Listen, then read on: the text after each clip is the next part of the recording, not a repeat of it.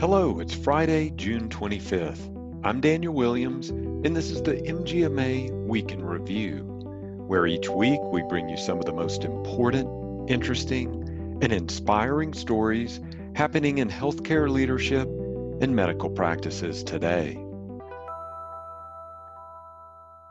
We begin this week with healthcare advocacy news.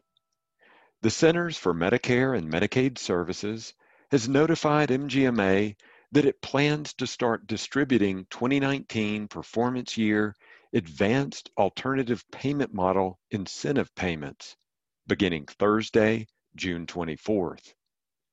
Group practices that participated in an advanced APM in 2019 and whose clinicians achieved qualifying participant status by meeting patient or payment thresholds in 2019 should begin receiving these 5% bonus payments in the coming days.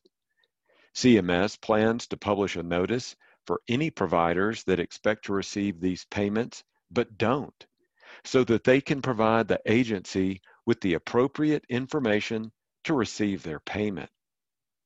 Last year, MGMA notified CMS of an issue where certain clinicians who achieved QP status in the 2018 performance year, particularly physician assistants, did not receive these bonus payments due to missing billing information. CMS indicated it believes that it has fixed this issue, and payments for these providers should be included in the disbursements as well.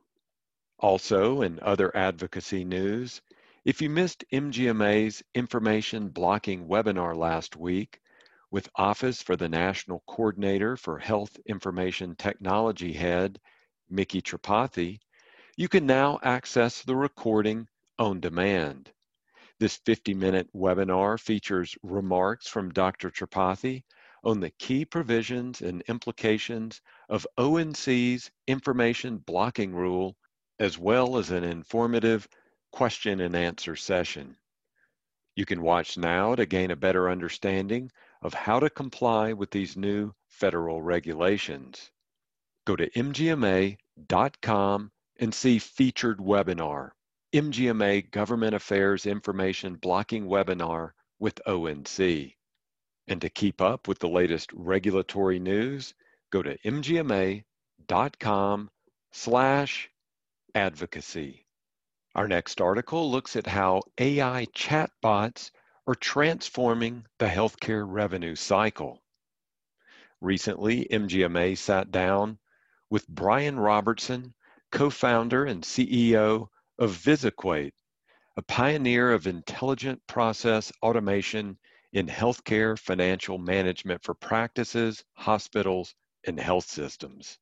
In this wide-ranging conversation, Robertson explores how AI-driven chatbots are injecting much-needed change to revenue cycle processes. First, we asked Robertson what are the most significant claims challenges practices currently face. As Robertson said, addressing payer denials is one of their most critical issues. As organizations work appeals, they quickly find themselves using several technology systems to get one claim exception resolved. They need to be able to see all the data in one location to understand the size of the problem and spot anomalies quickly. So then we asked Robertson, how can AI chatbots help group practices optimize revenue cycle performance? Robertson said, like Amazon's Alexa or Apple's Siri, healthcare chatbots can perform multiple revenue cycle functions related to billing and claims, including helping revenue cycle leaders and staff perform tasks more efficiently by looking for patterns and problems. He added that revenue cycle teams can interact with AI chatbots to do everything from monitoring cash flow during the day to something as simple as identifying the organization's top 10 Medicare denials for the month. The technology can even retrieve that information while you're driving to a meeting or taking calls. Chatbots are also designed to think critically and will take the question one step further to provide deeper insight. For example, if you ask, "What are the top 10 denials for Aetna?" a chatbot will present that information through a dashboard and will also ask, "Is it helpful if I attach all related Aetna appeals forms?" Over time, as chatbots help to resolve each claim, they become smarter. They can determine how a problem was resolved and fix problems at scale, such as taking cost out of the system. Finally, we asked Robertson how medical groups maximize the intersection of AI and human ability in revenue cycle work. Robertson said, "AI chatbots and revenue cycle staff can work in concert quite nicely because they bring different necessary attributes to ensure a smooth billing process. At the end of the day, a chatbot is still a piece of software. The technology can think very fast and crunch a lot of data on many different use cases, but it doesn't have human judgment or intuition. When it comes to claiming processing work, a chatbot, in some cases, can help an individual triple the number of claims processed while automating repetitive tasks in their workflow. This works particularly well in an employee gain share model in which staff is rewarded for speed, accuracy, and results, like in a practice setting.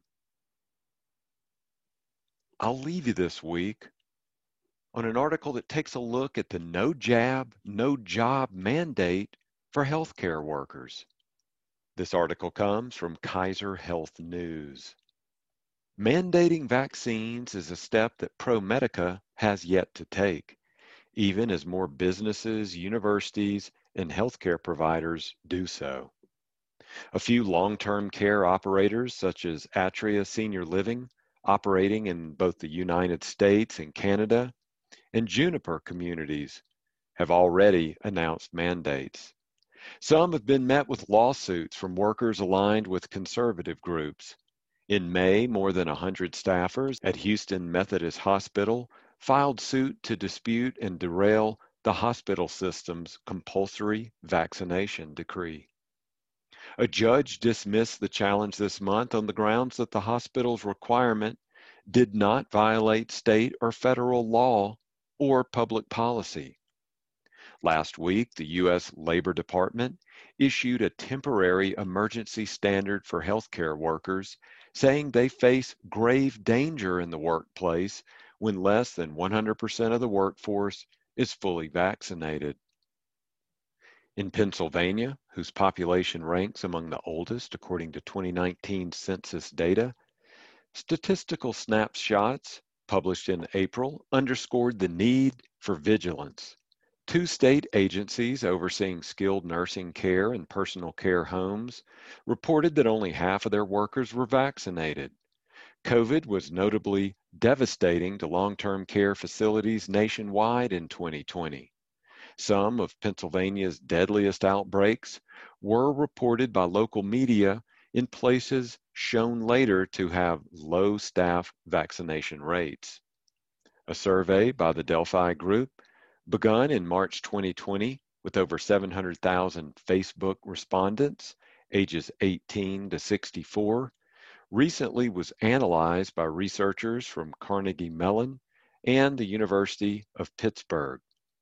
They found that healthcare workers were largely leading the vaccine uptake, but there were notable differences over the winter among people working side by side in healthcare settings.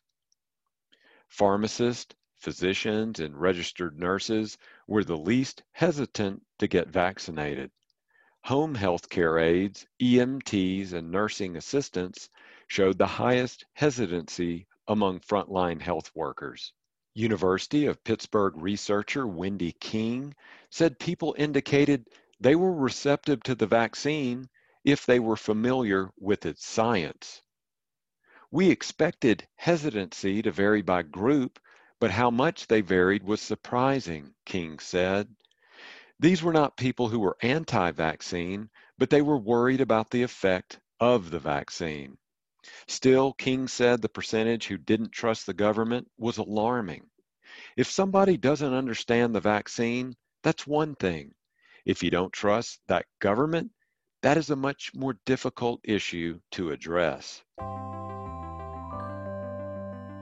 Keep up with the latest industry news by subscribing to the MGMA Insights newsletter at mgma.com/Insights newsletter.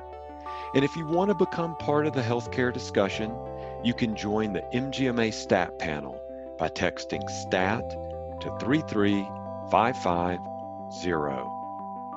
If you have a healthcare story you want to share with us, email us at podcast@mgma.com. This has been the MGMA Week in Review.